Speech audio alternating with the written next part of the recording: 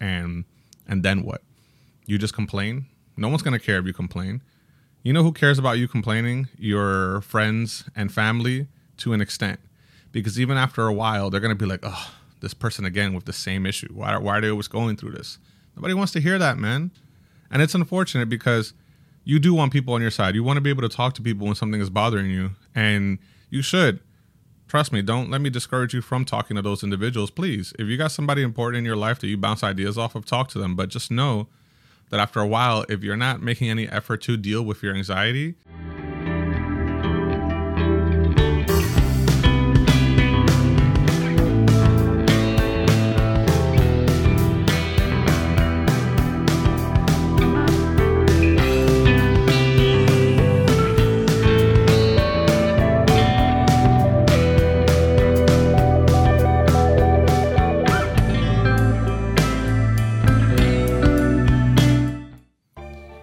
what's going on, everybody? It's your boy Neo Starling, and I am back here with another podcast. So today I wanted to talk about anxiety. Now, I've touched up upon this in the past just a bit, but I felt that I'd want to go into a little more detail given the nature of things and the state of the world that we're currently living in. There's a lot of people going through some really bad anxiety, and it often can affect people in ways that are not possible to see with the naked eye. Obviously, anxiety is an internal thing. It's something that you experience from within. So we often want to be a little more sympathetic, and we want to try to actually get to the core of it and how you can possibly try to circumvent some of the issues that you have when you are going through anxiety. So let's start off by reading about what anxiety actually is. Anxiety is an emotion characterized by an unpleasant state of inner turmoil, often accompanied by nervous behavior such as pacing back and forth, somatic complaints, and rumination. It is the subjectively unpleasant feeling of dread over anticipated events. So there's a lot to unpackage there. There really is. For example, when you want to talk about dread, right? What is dread? Dread is pretty much us being in an unhealthy mental state where we are afraid of the outcome of how something is going to turn out. We're not really sure what's going to actually happen. So we end up putting ourselves in our own mental purgatory, per se, right? Let's say, for example, you don't know if you're going to get fired. Maybe you haven't been doing a good job lately, or you've been going to work late and your boss is starting to pick up on that. Or rather, you're picking up on that even more because we're all aware of what we do, right? So you might have some dread. You might think that when they call you into the office, that's it. This is the end of my journey. This is where it all ends. And you know what? I had a good run, but now I'm going to have to look for something else. That is a form of dread. Or rather, let's say you have a significant other, whether it be a boyfriend or a girlfriend or whatever the case may be, and they start acting out of character with you. Now, suddenly they're not sending you a good morning texts anymore. They're not saying good night to you. They're being very short with you when they talk to you. Things of that nature. You can often feel a dread. You can often feel a change, a reversal of roles, and just people not acting the way that they normally would can cause dread, and dread will cause anxiety in turn. So things you can do to sort of circumvent that. One thing I always like to practice is just breathing in general. Let's say, for example, you're not seeing a therapist. Let's say you're not taking any sort of medication for anxiety, and you're starting to really experience this for like the first time, right? If this is happening to you for the first time, breathing is imperative. I like to do something that's called focused breathing. Just take a few minutes out of your day, just experience your own breath. Just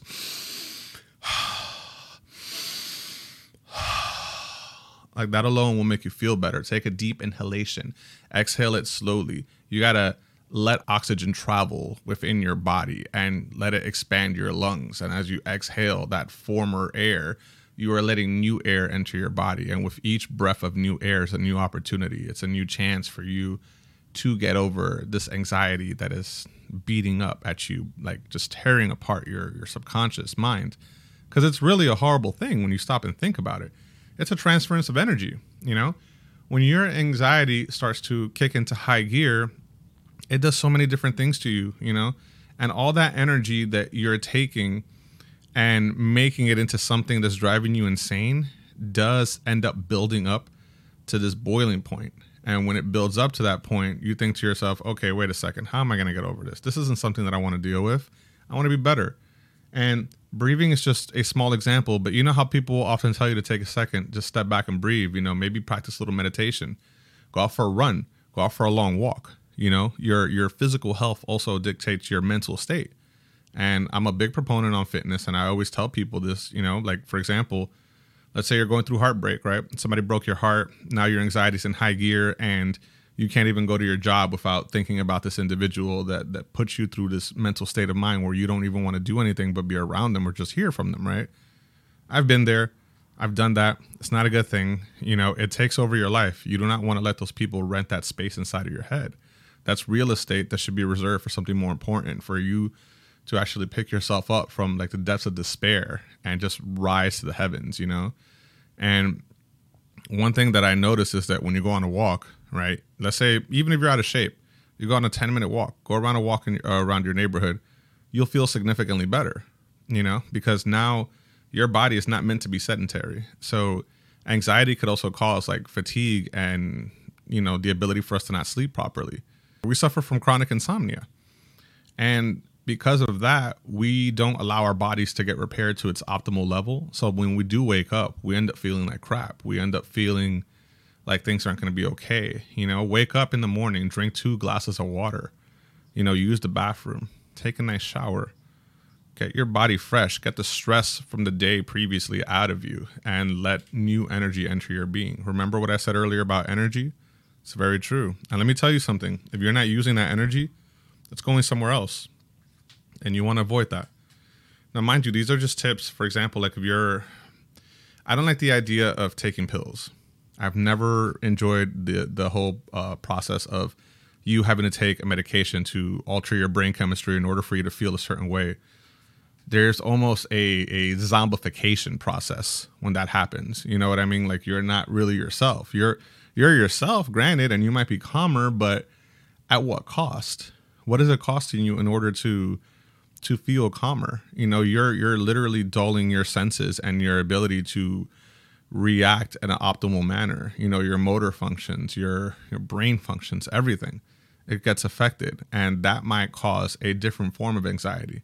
Now, granted, I want to let you all know right now, I am in no way, shape, or form an expert. I am not a medical professional. I am not a licensed physician or anything of that nature. If you really need to see someone, see somebody.